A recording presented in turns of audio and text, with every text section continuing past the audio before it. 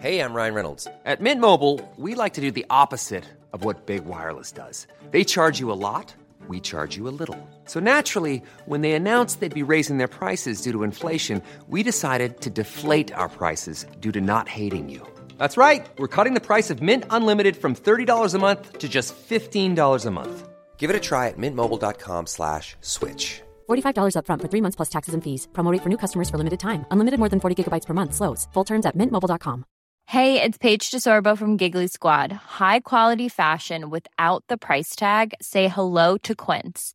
I'm snagging high-end essentials like cozy cashmere sweaters, sleek leather jackets, fine jewelry, and so much more. With Quince being 50 to 80% less than similar brands. And they partner with factories that prioritize safe, ethical, and responsible manufacturing. I love that. Luxury quality within reach. Go to quince.com/style to get free shipping and 365-day returns on your next order. Quince.com/style. Long before the acronyms WFH and HGS entered our pandemic vocab, that's working from home and hot girl summer, FYI, there was another that had long been rolling off tongues in gym changing rooms, Instagram feeds, and the Women's Health Office. HIIT, aka HIIT. Now, you'll likely know well the multiple fitness benefits of incorporating high-intensity interval training into your workout regime, from improved cardiorespiratory health to boosted fat burn. And then there's the fact that this most intense and sweaty of exercise sessions need only last a short while, perfect for the busiest of lifestyles. It's these perks that have drawn so many of you to HIIT over the past year and a bit. Requiring next to no equipment and minimal amounts of space, it's understandably become a way that we're able to stay fit within the confines of living rooms, bedrooms and gardens. But as gyms draw us back with their wide range of classes and shiny weights areas, is it time to reconsider putting all our training eggs in the metaphorical HIIT basket? Because, as you'll learn in today's show, there can be too much of a good thing. Hello, I'm Roisin Dervish-O'Kane and this is Going for Goal, the weekly women's health podcast. On this show, we chat to our favourite celebrities and wellness heavyweights about what they do to feel and function at their best. And on episodes like this one, we call on top experts to share their best advice for helping you make good on the health goals that really matter to you. Now, before we get into today's episode, we want to tell you about one of the Going for Goal podcast team's favourite fellow wellness podcasts, The Emma Guns Show. It's hosted by experienced beauty and health journalist Emma Guns. She has nearly 20 years' experience interviewing celebrities and experts for national newspapers and magazines, including our very own Women's Health. Now, on her fantastic podcast, The Emma Guns Show, she covers a broad range of topics, including physical and mental health, beauty, careers and lifestyle, all linked by the common themes of life and well-being. The show combines personal experience with engaging and entertaining interviews with credible, world-leading experts who are coaxed to convey their knowledge in a comprehensible fashion. So far, she has featured Wim Hof, Andy Puddicombe from Headspace, Gillian Michaels, Alice Living, Elizabeth Hurley, and many, many more. We highly recommend giving it a listen. Right, back to today's episode. Within it, our digital fitness writer Morgan Fargo speaks to two leading voices on the topic of HIIT and how to find that all-important healthy balance and fun when it comes to workouts. Now, you may notice that Morgan's mic wasn't working properly. Apologies for the slightly dodgy sound. Her guests are Luke Worthington, a personal trainer and sports scientist, along with 3 times Women's Health cover star and PT Alice Living. They discuss what HIIT is in its truest form and how that differs from the high-intensity training we've come to know. Before moving on, most crucially, to what people commonly get wrong.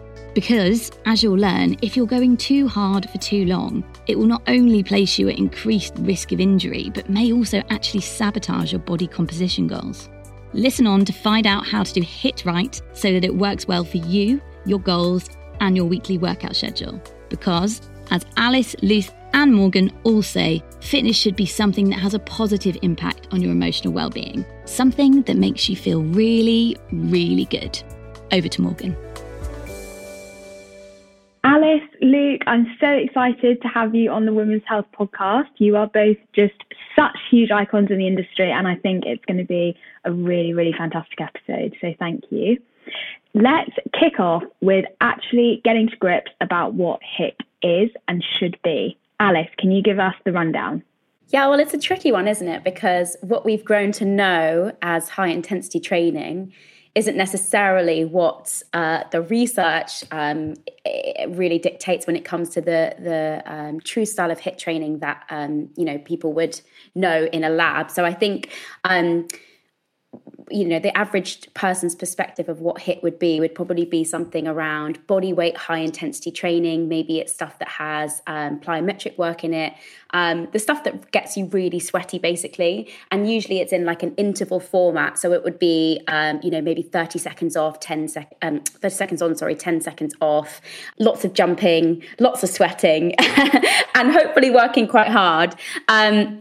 And I think that's fine. And that's obviously a type of training. Whether that's true high intensity training is obviously another argument and something that I'm sure we're going to get to and discuss. But I think that it's become more of a fashionable way of training, shall we say, over the last couple of years, because it's time efficient.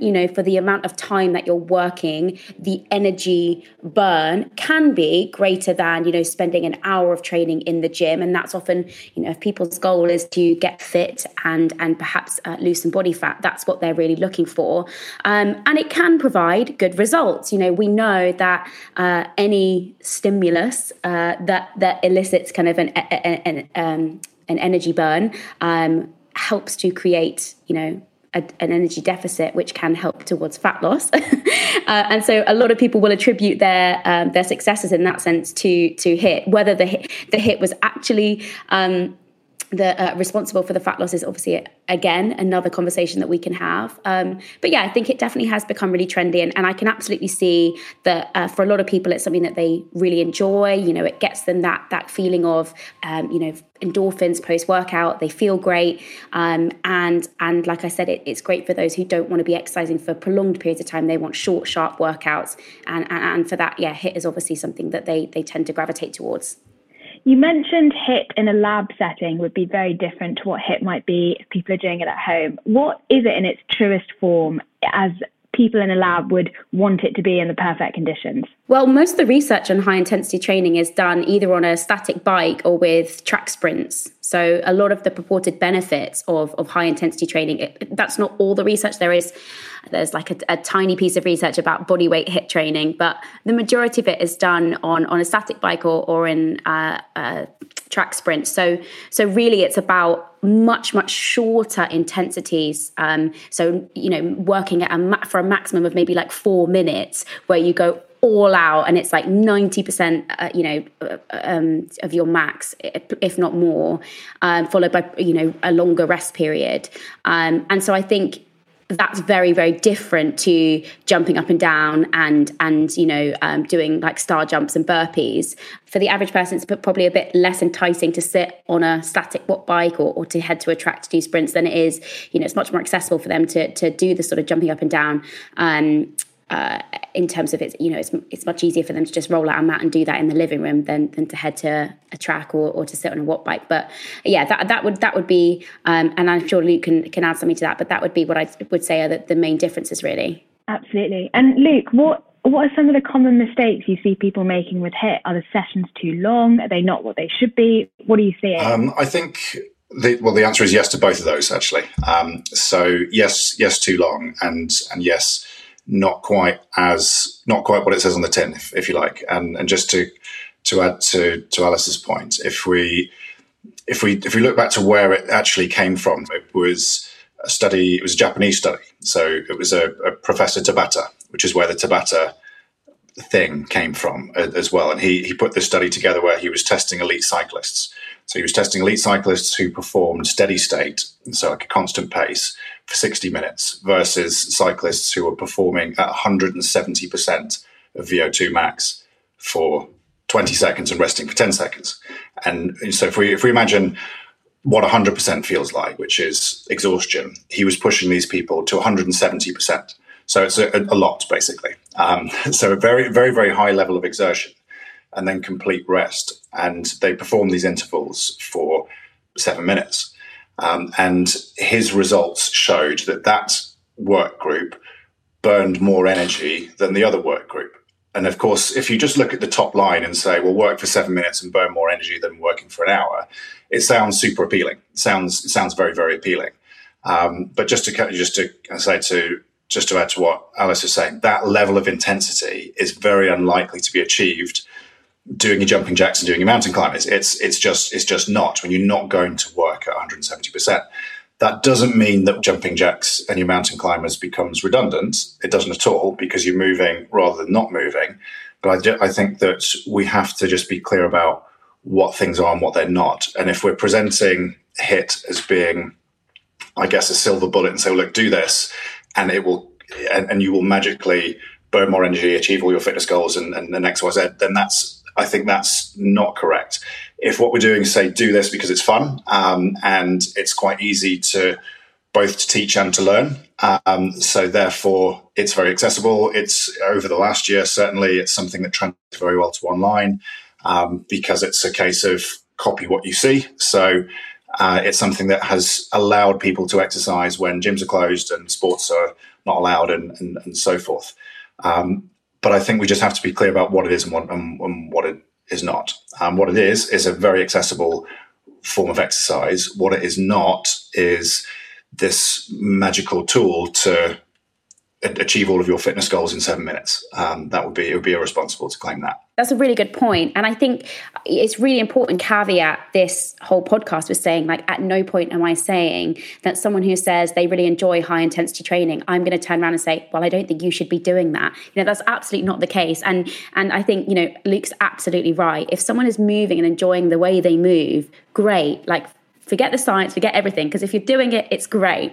I think sometimes that the issue that I have around HIIT is really more around the narrative around it. And as Luke said, it's less about the actual style of exercise. It's more just the conversation and the way that we discuss that type of exercise. Even the name of it, high intensity interval training, it's very sexy. It's like a real buzzword, and it really draws people in. But really, and actually this is a conversation I was having recently, if we call it what it is, which is essentially body weight interval training, it's not as sexy. It doesn't have the same draw, but essentially that is what you're doing. And absolutely, like Luke said, I would absolutely want someone to move in whatever way they enjoy. But I think it's more about, let's call it what it is, and let's also stop focusing on the extreme calorie burn and more on what that exercise is doing for that person beyond that, because that's the important stuff. I mean, just on that as well, the marketing spiel that surrounds HIIT, it tends to be about this calorie burn, because that was what the study produced. That was what Tabata's study produced, to say more energy was burned in this workout than in this workout. So therefore, and that's a very easy thing to sell, to say, well, do this and you'll burn more calories, therefore you'll lose more weight. And then people can rationalize with that maths. But unfortunately, it's not quite that straightforward, in that our planned exercise only accounts for about 10% of our daily energy burn. So what we do for our workouts basically is much less important than what we do for the other 23 hours and 15 minutes of our day. So if we're thinking you do this as a weight loss tool, whatever the workout is, whether it's HIIT or whether it's less or whether it's whatever, that's probably not the way we should be presenting it, because, well, not probably, it isn't. Because regardless of the calorie burn that people are achieving, it's not as significant enough proportion of their daily energy expenditure to really make that much of a difference. So whatever form of exercise somebody chooses should be more about the other things they're getting from it than the calorie burn. So if we, I think there's a big reframing conversation needs to happen, really, which is probably, I guess, one of the purposes of this conversation, is if we view exercise purely as a way of burning fuel and burning calories, we're just missing the point. Because firstly, it's not a big enough proportion of our daily calorie burn to really make that much of a difference. But secondly, there is so much more to it than that. If we always describe it to clients as to say that whatever we do, we benefit in one of the 5 categories of fitness, being muscular strength, being aerobic fitness, being mobility, motor control, body composition, emotional well-being. They're all equally as important. So your HIIT class, which you could also say circuit class, boot camp class, whatever, say that category, might absolutely help you improve your aerobic fitness. It might absolutely help you improve your emotional well-being if you're getting out of the house, you're doing something, hopefully soon with lots of other people around. That's great, and that's a wonderful, wonderful thing. But it's not, it's not being this sort of silver bullet that's attacking everything all at once. So when we, I think, start to look at exercise and our planned exercise as being for other things other than just burning calories, we get so much more out of it. The calorie balance is important if weight loss is a goal, and it's a very valid goal. We're in the middle of a global health crisis where, body composition has been shown to be a major issue, and the countries that have got issues or epidemics of poor body composition are the ones who've been hit the hardest. So we can't, I think, ignore. I'm going to say fat loss rather than weight loss because there's a difference. As a valid exercise goal, or a valid health and fitness goal, it absolutely is a valid goal, and we shouldn't demonize that.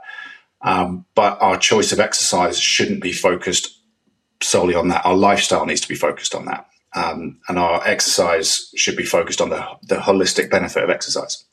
So that's probably a long-winded answer. Absolutely. No, an incredibly detailed answer, which is exactly what we love. I think the thing that you said, there were two things. So number one, about the original Tabata study, people were being pushed to 170% of their maximum output, which is obviously humongous and probably not feasible if you're doing burpees in your living room. I know it's not for me. But that type of exercise is a stress on your body. And we all lead inherently stressful lives, whether it's emotional stress or lifestyle stress or work stress. And I really wanted to know a bit more about how HIIT can sometimes be an added stressor on top of an already perhaps overloaded nervous system. Alice, can you kick us off? Yeah, absolutely. I think that, one of the bugbears that I've had with the fitness industry is there's this perception that more is always better and we should be doing more. And particularly, as Luke referenced, if the goal is fat loss, people often start to see that as being what they want to achieve. So the quicker they can get there, the more they need to do. So they kind of overload themselves with maybe training, 6 days a week or multiple times a day, or whatever that looks like for someone. And we will all have different thresholds at which we're able to work at. We know that exercise is a good stress, and as with most things, you can have too much of a good thing. I think that too much stress on the body, which can come from multiple sources. That doesn't just have to be exercise, but it can just tip you over that balance. So when we look at things like, and it's often described as overtraining, but in reality, we actually recognize it more as under recovering. And that's really what it is. The body isn't able to fully recover in between training sessions or whatever you're doing in order to get back to that maintenance point. So what we see then happen is a cascade of effects, which can, and like I said, I think it's really important that we really mention that everyone's threshold at which this happens is going to be different. You have like a 20-year-old girl who is fit and healthy and young, and she might have a different threshold at which she can train to someone who might be slightly older than that. And so like I said, everyone's going to have a different point at which they are able to recover. But what happens is once you tip over that point and your body falls into that state of having too much stress, and yeah, like you said, stress doesn't just come from exercise. That could be that, the 20-year-old girl is no kids, no stressful job. She lives at home. There aren't many stresses on her, but compare that to like a 35-year-old mum who's got a high stress job. She's got 2 kids. She's sleep deprived. The stresses are very different. And so, yeah, we can see exercise as being almost that thing that can push you into that point of having too much stress, in which case your sleep can be affected, your ability to, your cognitive function, your mood. And then on a more serious level, things like your immune function. So if you're constantly getting colds or getting ill, your menstrual cycle can be affected. So your hormones start to be affected. And things like, stress fractures and injuries will become much more common. So there's really like, I guess, a spectrum of things that can happen.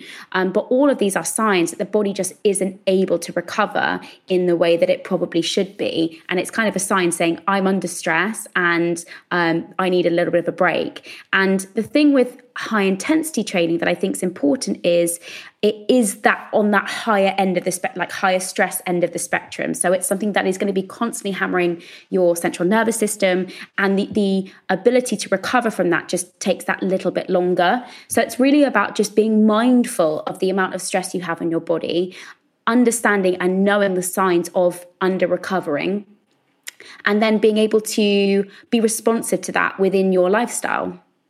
And we were talking earlier about how a lot of people are using HIIT because some of their health and wellness goals are to lose fat and reach a body composition that's healthy for them and their height and their lifestyle. With the impact HIIT can have on hormones, can it ever impede people's ability to lose fat because their bodies are under too much stress? Luke, yes, it can. I would say it's probably to get to the point, if to do enough HIIT workouts, or using the term loosely, because I think what we're describing as being HIIT workouts, to have that effect, there are probably other things that are going to go wrong first. I think that you're probably more at risk of hurting yourself first before you get to that point. So therefore, yes, because consistency is going to be the most important factor in achieving any health and fitness goal, but particularly a body composition goal rather than a weight loss goal. If we think about what improve, and when you say body composition rather than weight, so improving body composition is essentially a case of reducing the proportion of body fat relative to the amounts of lean tissue.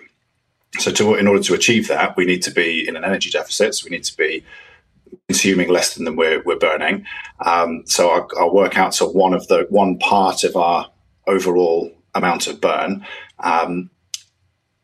But the biggest factor we have to consider there is consumption. If somebody's goal is to improve their body composition, we need to look at their consumption. They need to be in an energy deficit, but they need to also be retaining their muscle tissue. If all they do is just eat less, they will become smaller. They will weigh less, but they won't necessarily be improving their body composition. If what we want to do is reduce the amount of body fat versus lean tissue, we need to be in a mild energy deficit at the same time as strength training to retain the lean tissue.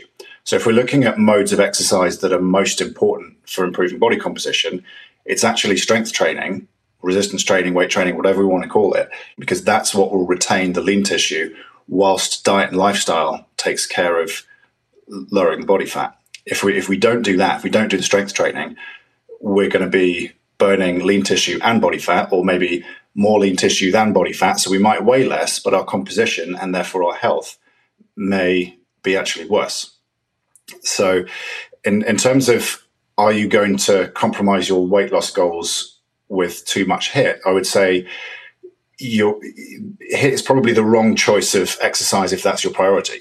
What you should be doing is looking to move more throughout the day. So walk more, strength train, and be aware of your consumption. Eat mindfully, walk, drink lots of water, sleep more, strength train would be what I would say. Where I think the HIIT classes may create a problem is if you're doing so many of them because you think, well, I can just burn more, I can burn more. If you think what actually happens in a HIIT class, it's not a case of, well, do this 10 times. It's a case of do as many of these as you can for a minute. So it's doing something very fast to fatigue, or to failure. So therefore your chance of doing it wrong and therefore of hurting yourself are significantly more than in pretty much any other form of exercise, because that's the goal. It's do it until you can't do any more. So you're almost encouraging this technical failure. So you're encouraging a higher risk. So it's high risk activity done very, very fast. So you're probably more at risk of hurting yourself than you are of really, because you'll probably hurt yourself before you get there. So therefore you won't be able to exercise. Therefore your weight loss goals will be compromised. So yes, but not through the way that sometimes thought. I think you are probably at risk of compromising your goals, but not because you'll do too much, but because as you're doing so much, you'll probably break down. A lot can happen in 3 years, like a chatbot may be your new best friend. But what won't change? Needing health insurance. United Healthcare Tri-Term Medical Plans, underwritten by Golden Rule Insurance Company, offer flexible, budget-friendly coverage that lasts nearly 3 years in some states. Learn more at uh1.com. Hey, it's Ryan Reynolds, and I'm here with Keith, co-star of my upcoming film, If, only in theaters May 17th. Do you want to tell people the big news? All right, I'll do it. Sign up now and you'll get unlimited for $15 a month and 6 months of Paramount Plus Essential Plan on us. MintMobile.com/switch. Upfront payment of $45 equivalent to $15 per month. Unlimited over 40 gigabytes per month. Face lower speeds. Videos at 480p. Active Mint customers by 531.24 get 6 months of Paramount Plus Essential Plan. Auto renews after 6 months. Offer ends May 31st, 2024. Separate Paramount Plus registration required. Terms and conditions apply if rated PG. Quality sleep is essential. That's why the Sleep Number Smart Bed is designed for your ever-evolving sleep needs. Need a bed that's firmer or softer on either side? Helps you sleep at a comfortable temperature? Sleep Number Smart Beds let you individualize your comfort, so you sleep better together. J.D. Power ranks Sleep Number number 1 in customer satisfaction with mattresses purchased in-store. And now, save 50% on the Sleep Number Limited Edition Smart Bed for a limited time. For J.D. Power 2023 award information, visit jdpower.com/awards. Only at a Sleep Number store or sleepnumber.com. And as a high-risk activity, like you said, if you're doing too much of it because you're working your body to fatigue, what would a good HIIT workout actually look like? A realistic, goal-based workout that gets you sweaty, gets your heart rate up, works with intervals, perhaps uses body weight, but is also an effective session. There's nothing wrong with circuit training, body weight training. That's been around since as long as exercise has, and it's a very, very valid, very accessible form of exercise. Where we can make something that's risky less risky is by taking out the kind of the plyometric, the jumping side of things. That's more likely where people are going to potentially hurt themselves. And doing if somebody is relatively new to exercise, the first thing they should be doing is getting coached on how to move. So getting coached on how to move through fundamental movements, learning how to do that under control and how to do it slowly before trying to do it very, very fast and under fatigue and to failure. It's almost like wanting to start running. You're probably going to, as the expression goes, walk first, then jog, and then run, rather than think, I'm going to take it running, I'm just going to go and sprint today for the first time ever, and I've never run before. That's kind of what's happening when someone's new to exercise and they jump into a HIIT class. What they probably should be doing is getting some coaching from a trainer on how to move, how to manage their body, how to move through basic movement patterns, slowly under control, then under load, then worry about doing them very, very fast. So to answer the question, the body weight training class or training session, if we want to make it safer, we just should rein it in on some of the jumping and some of the landing, some of the rebounding, that sort of plyo style stuff. If you rein that in a little bit, and a good guideline would be to say one part of your body should be in contact with the floor at all times. If you take that as a guideline, then you're going to reduce the impact, the mechanical impact. That's sort of direct mechanical stress that you're putting yourself under. You're not reducing the other stress that we've just been discussing, but you're reducing that mechanical kind of joint impact stress. So take that as a guideline. That if there's a movement that requires all of your limbs being off the floor at the same time, at some point you've got to land, and that's quite a hard thing to do. Yeah, I was just going to add to that, focus. It should be a goal to achieve complexity of movements. It shouldn't be your first goal. It should be something that you are wanting to work towards. And often, I absolutely agree with what Luke said. The complexity of movements seen in body weight interval training or high intensity classes, for me, doesn't match up to the type of person that's probably doing that workout. And I think there's no shame in doing, and actually what I would always opt for when it comes to high intensity interval training is a low skill exercise that requires less of an ability to have, things like proprioception or concept of where your body is in space. Things like sitting on a watt bike and doing all out sprints, great way of doing the same thing, but in a much safer environment, like Luke said. Then, because for me, I look at, let's take a burpee, for example. We all know They're a great exercise if you just want to sweat. And don't get me wrong, I love doing them sometimes, and I definitely include them in my workouts. Do I think it's an exercise that most people do well? No, absolutely not. Do I think it's an exercise that can become incredibly problematic if done at a high speed, and if speed is the goal? No, it just can't. They just don't match up. So for me, they're two very different things. I think, first of all, absolutely, I agree with Luke. Gain knowledge of, learn your body, learn movement, start with low skill movements, and then be able to have that goal of being able to progress in terms of the complexity of movements to get to a point where you then feel as though you can do those movements safely. I would say if I was designing my perfect HIIT workout, I would always opt for a low skill option. Something like, watt bike sprints, sleds are great. If you've got a sled to push or pull, even if you are going to add in weights and stuff, I would absolutely agree with Luke. Keep the jumping out of it. You can still get your heart rate up and have the same impact without feeling as though you have to be jumping around.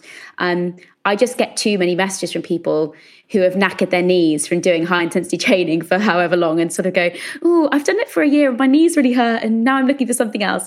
And the other thing that I would say, which Luke and I'm sure would both agree with, is even if you are going to do that style of workout, fine. If that's what you enjoy, please just keep some strength stuff in there too. So maybe it's that one of your sessions might be that, but you also make sure that you include some resistance training too, to have a strong supporting structure in order to enable you to do those kind of movements in a much safer way.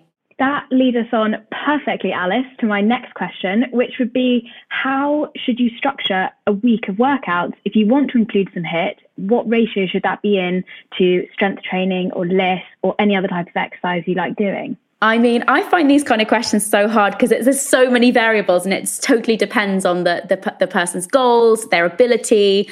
So I'm going to be really, really vague, which is probably slightly annoying, but I'd rather do that than be really specific. But I would say that the first thing is, and absolutely what I would put in there is some resistance training to begin with. So key movement patterns, learn those, get strong in them, build up from, maybe you start at body weight and then start to add various forms of resistance, whether that's dumbbells, barbells, whatever it is that you feel comfortable with. Make sure that that's kind of like the key cornerstone of your training program. Again, to make sure that, like Luke said, even if your goal is to change your body composition, we're retaining lean muscle mass as part of that.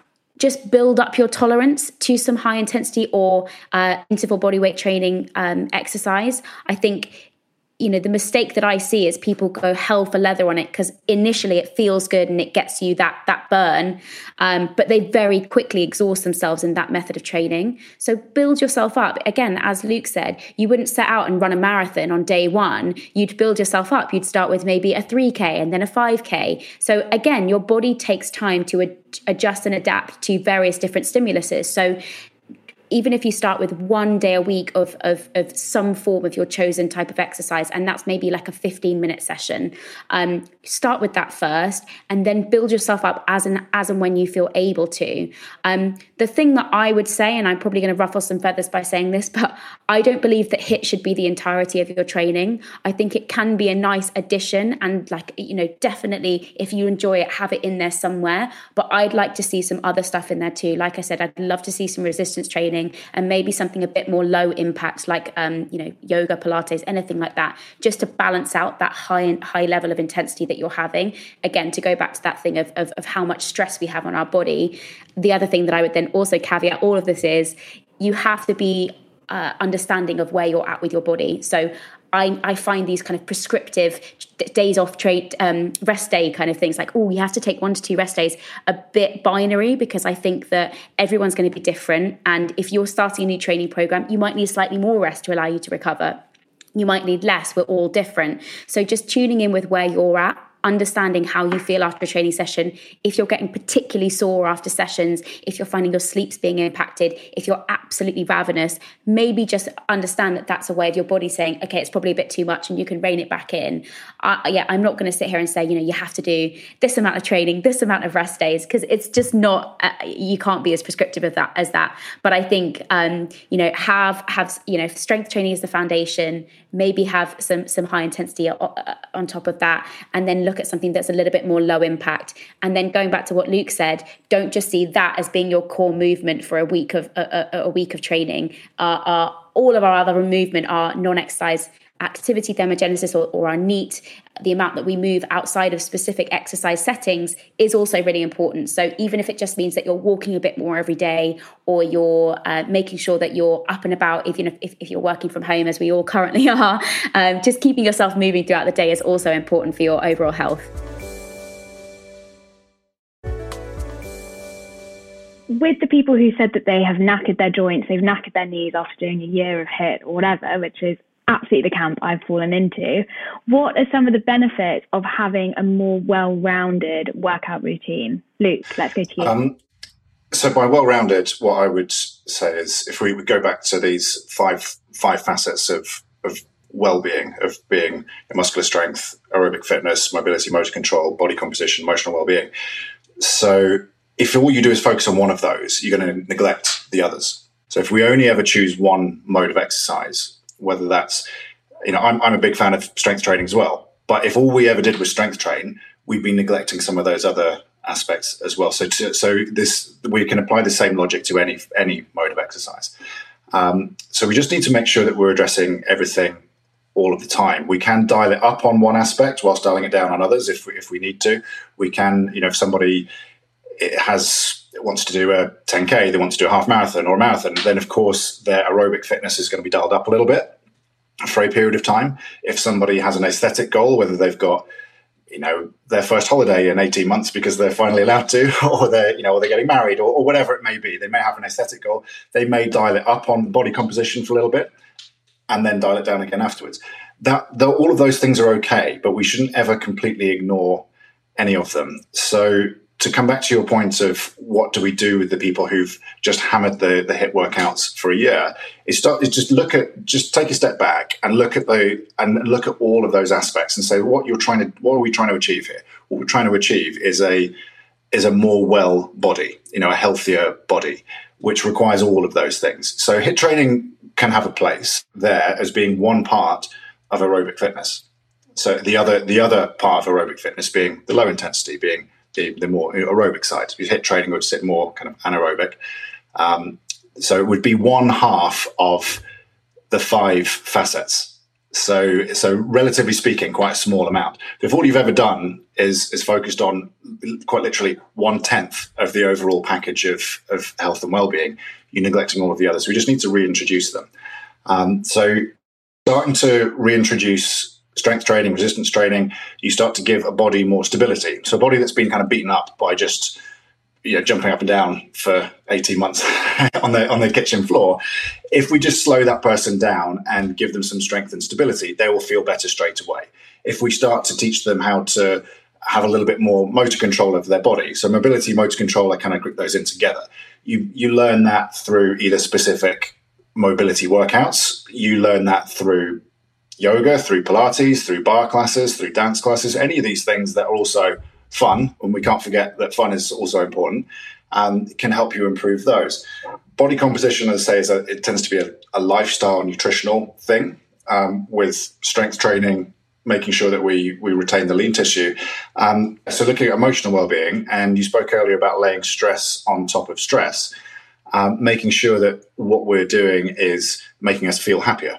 So if we focus and think about how you feel emotionally, mentally, before, during, and after a workout, as opposed to let me check my smartwatch and see how many calories it tells me I've burned, that would be, in my opinion, a better way of looking at things and kind of gauging what we should or shouldn't be doing.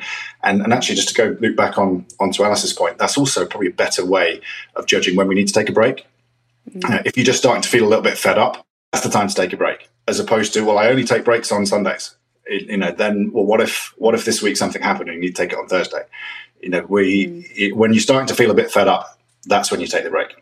It's so interesting to look at it from that ecosystem point of view, as opposed to I work out on Mondays, Thursdays, Fridays, and I go as hard as I can, because life is not as prescriptive as that, as we all know.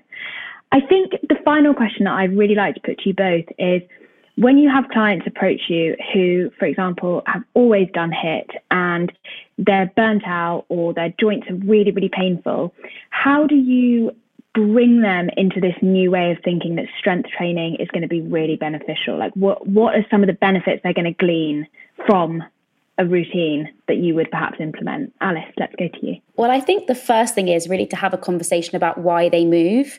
I think underpinning what I think motivates a lot of people to first embrace HIIT training, and I'm going to be totally honest here, this isn't everyone, but a lot of my clients that I've seen that used to train in that way, it was all about caloric burn, energy burn, and they felt that high intensity training gave them that feeling of I'm working really hard and I'm burning the most energy that I can.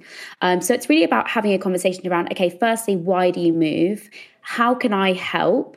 I don't ever want to be a kind of trainer that forces someone to train in a certain way. You know, I definitely have my biases, and Luke would said this, you know, I love strength training and I think it's great. That doesn't mean to say that if someone comes to me and says, I really don't want to do it, that I would say, you have to. You know, we'd have a conversation around how we can maybe work out a balance with two of it, with those things.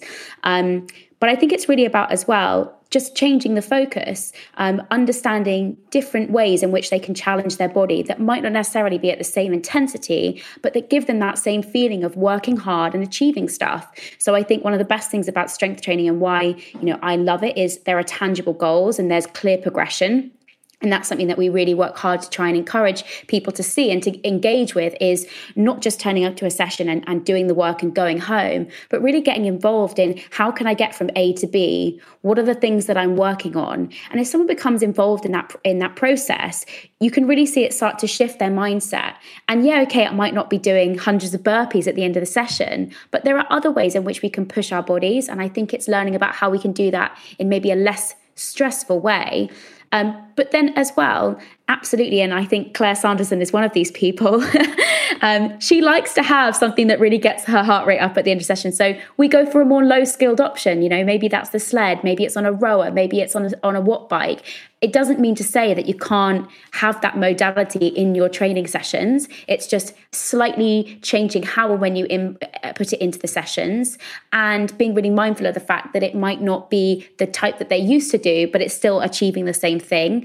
And again, I think the whole conversation around you know, someone going from HIIT to another type of training is really them being the driving force behind that.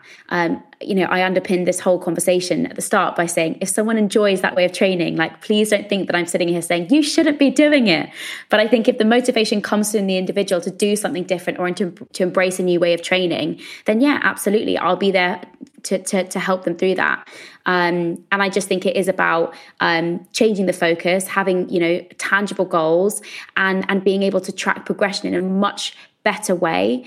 I guess that's my frustration with HIIT, is how do you know you're getting better at it? Like, the sessions usually are random workouts, which Luke taught me this saying, random workouts equal random results. And I've never forgotten it because it's true. So if, you know, a lot of the time with these kind of random HIIT sessions, how do you know you're getting better? But if someone comes to me and says, okay, I want to get stronger, or I want to train with you in a way that's different to what I previously did, I can really focus in on those tangible goals and get them to focus on getting from A to B and working on what they really want to achieve, but in a different way. Random workouts equals random results is a great slogan. I love that. I think it applies to so many things. Luke, is that something that you see as well, is that people being able to quantify their progress is a really important way to get them to shift their thinking around exercise? Yeah, of course. And as Alice says, it's a case of really defining your why. Why are we here? What are we trying to achieve? If somebody has joined a gym, taken part in a class, engaged with a trainer, they've done so for a reason. Whether that's an intrinsic reason or because somebody, you know, a family member, a friend, or even their doctor has said, go and exercise. But why? I think we need to always be asking this question: why? What are we trying to do? Does somebody want to run a 10K? Does somebody want to run a marathon?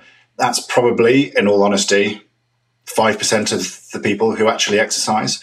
The significant majority of people who exercise will be wanting to feel better and to improve their body composition.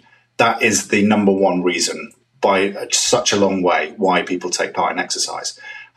We can't just assume that's everybody, because of course it's not. Some people do want to get a deadlift PB or play a sport or do something, but it is the significant majority. So we just need to be asking those questions. So we need, either as a fitness professional, so I know lots of fitness professionals listen to this as well, we need to be asking these questions of our clients.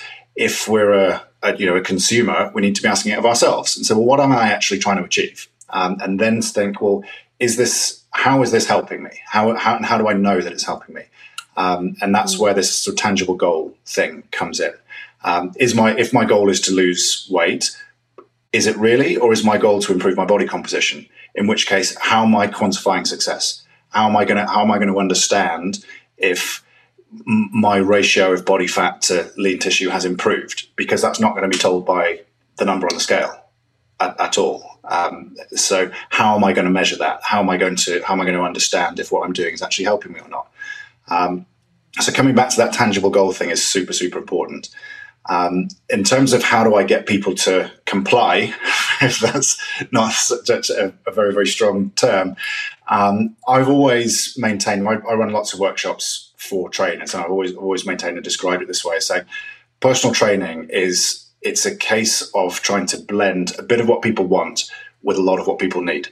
And that's where that's the art to it. There's a lot of science involved in the maths and working things out and doing all that stuff, but there's an art to it as well. And that's the art is giving people enough of what they want to keep them happy, and enough of what they need to see genuine progress towards their goals. I might have an idea of what I think is better for that person, but it doesn't matter what I think. It matters what they want, and it's their bodies, their life, their health.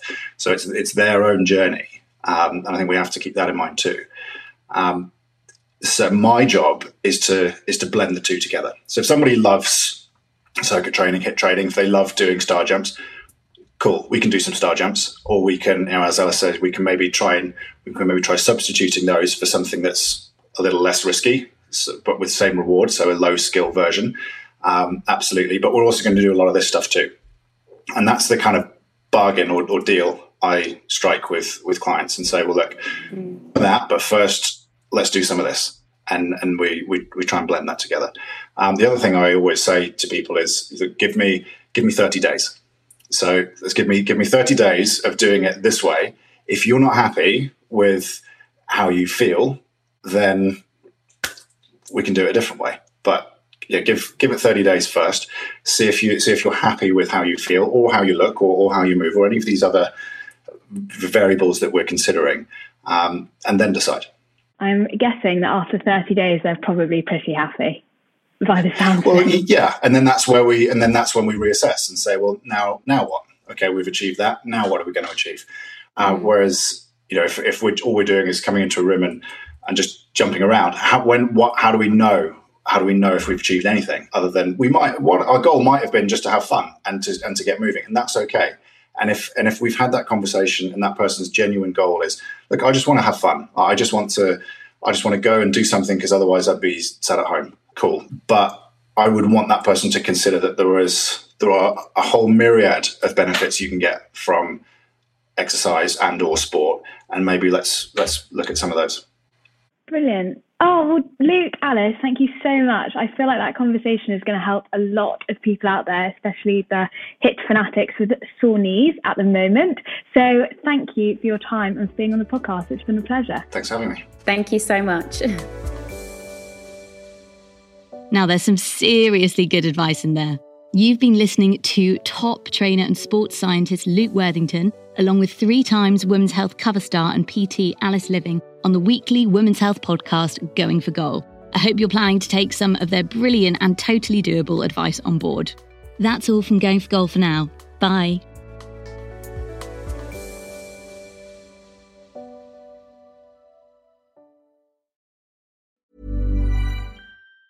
Planning for your next trip? Elevate your travel style with Quince. Quince has all the jet-setting essentials you'll want for your next getaway, like European linen, premium luggage options, buttery soft Italian leather bags, and so much more. And it's all priced at 50 to 80% less than similar brands. Plus, Quince only works with factories that use safe and ethical manufacturing practices. Pack your bags with high-quality essentials you'll be wearing for vacations to come with Quince. Go to quince.com/trip for free shipping and 365-day returns.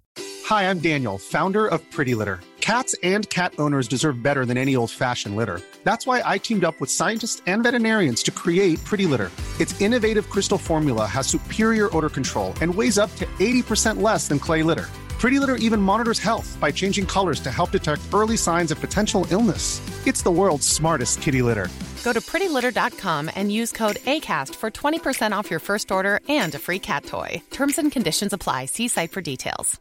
Hey, it's Paige DeSorbo from Giggly Squad. High quality fashion without the price tag. Say hello to Quince. I'm snagging high-end essentials like cozy cashmere sweaters, sleek leather jackets, fine jewelry, and so much more. With Quince being 50 to 80% less than similar brands. And they partner with factories that prioritize safe, ethical, and responsible manufacturing. I love that. Luxury quality within reach. Go to quince.com/style to get free shipping and 365-day returns on your next order. Quince.com/style. Imagine the softest sheets you've ever felt. Now imagine them getting even softer over time. That's what you'll feel with Boll & Branch's organic cotton sheets. In a recent customer survey, 96% replied that Boll & Branch sheets get softer with every wash. Start getting your best night's sleep in these sheets that get softer and softer for years to come. Try their sheets with a 30-night guarantee. Plus, get 15% off your first order at bollandbranch.com. Code BUTTERY. Exclusions apply. See site for details.